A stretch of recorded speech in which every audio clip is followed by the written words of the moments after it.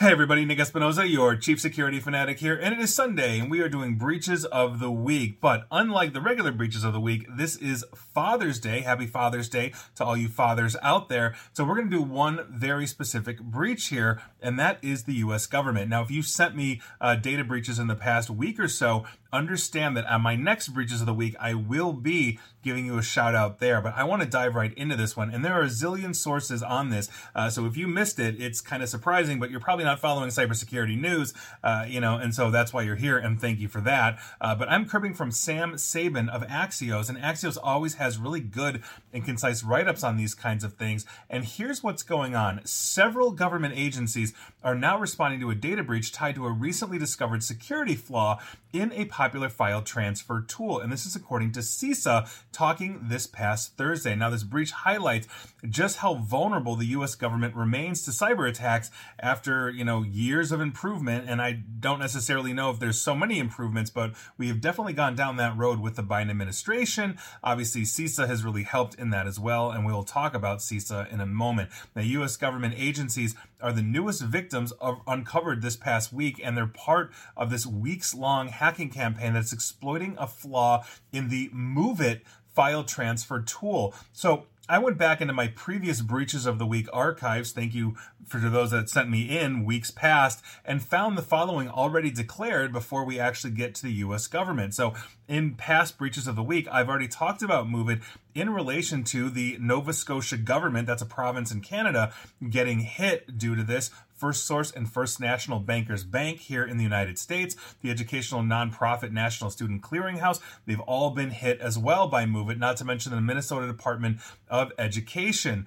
Now, this is an interesting one because the Minnesota Department of Education outsources to a payroll company called Zealous. Now, Zealous, by virtue of having this MOVEit flaw, had a data breach, and by virtue of having MOVEit, they now basically caused a whole bunch of data breaches just on their own, thanks to being extorted by the Clop ransomware gang. And so, by virtue of Zealous, due to MOVEit, the BBC, or British Broadcasting Corporation, had to declare, British Airways had to declare, Aer Lingus had to declare, that's the national airline of Ireland, Boots as well had to declare. I'm not 100% sure what Boots is. I believe somebody told me. I've already forgotten, but they're not what you wear on your feet. They do something else.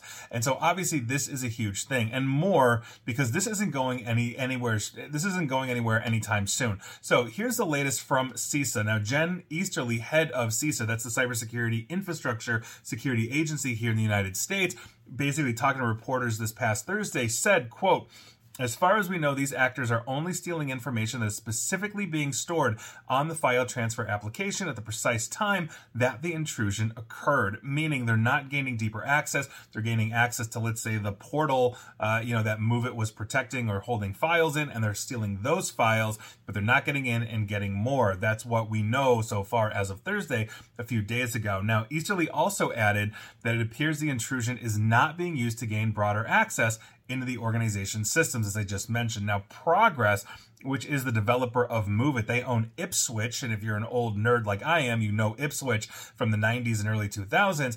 They've been notifying customers about two severe security flaws in this file transfer tool for weeks. In other words, if you're using this product, you should have been alerted, especially if it's registered and you're paying for it. They've also rolled out 2 different patches to fix this issue. So let's get now to the agencies here in the United States that we know of so far. So first up is the U.S. Department of Energy. They confirmed in an email statement that 2 of their departmental entities were compromised using the MOVEit vulnerability. While CISA declined to identify the other victim agencies, that's actually the only one we know about this year, a senior administration official attributed the attacks to the Russian-linked Clop ransomware gang, which has a history of targeting file transfer tools per a recent government advisory. And this is true. I've had clients brush up against Clop before, and that is one of the ways that we find essentially IOCs, or we see IOCs in transfer tools. IOC is indicator of compromise, or indicators of compromise if you didn't know. Now, CISA is providing support to several federal agencies that have experienced intrusions, according to Easterly as well. So we know that several federal agencies, departments, subdepartments, or the full-blown agency have been hit We just don't know who yet. And Easterly also added that CISA isn't aware of any instance of these attackers trying to extort federal agencies to get them to basically pay to prevent a leak of stolen data. In other words, CLOP is not ransoming them out, nor is, let's say, Russian intelligence, which CLOP, I'm pretty sure, is related to and all of that. And so make sure, obviously, you're updating these systems. But what we know now, and I think this is an important one, is that the Department of Energy is also the one that basically has all of our nuclear and atomic secrets. I did a video a while back on declassification, just given the entire, warrant that was served on Mar-a-Lago. Can a president declassify anything they want?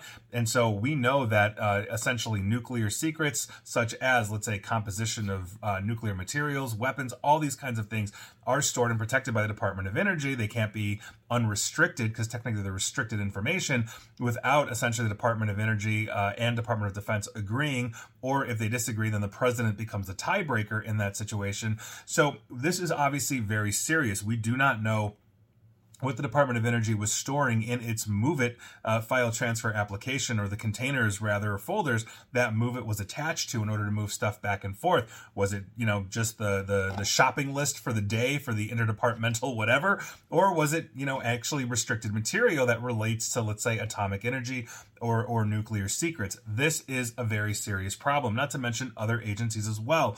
This one is rivaling the SolarWinds hack, although SolarWinds, we know, had basically, one, Russian intelligence written all over it, and two, incredibly deep access, since SolarWinds was managing the federal agencies' networks. This is right up there, except MoveIt, apparently, according to the CISA, is not getting deeper access. They're just stealing whatever they can from the MoveIt containers to gather intelligence. And the mere fact they're not extorting the federal government is concerning, only in the sense that this is not a monetary operation. This is an intelligence gathering operation to target federal agencies and open ports. So if you're using MoveIt, I would highly recommend removing MoveIt if you can, finding something else that's, let's say, better known, secure, or if you're going to keep using MoveIt, I would temporarily remove it until we know we're out of the winds. Now, if you remember, and the reason why I say temporarily move it, even though Ipswitch, aka Progress, has released 2 updates for it, is, if you recall, the Log4j issue, where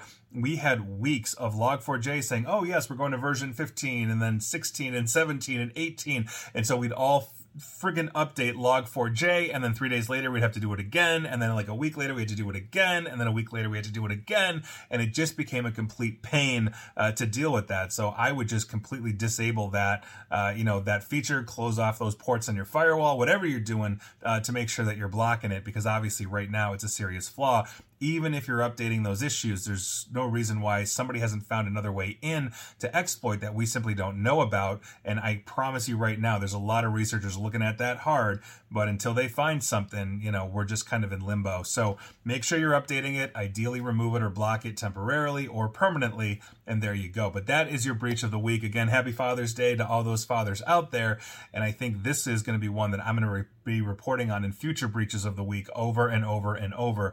We are not done with MoveIt by any stretch of the imagination. And obviously, as we get wind of more U.S. government agencies or any agencies around the world attached to governments with this, I'll be talking about it here every Sunday on Breaches of the Week. So take care of you, everybody, and I'll see you next time.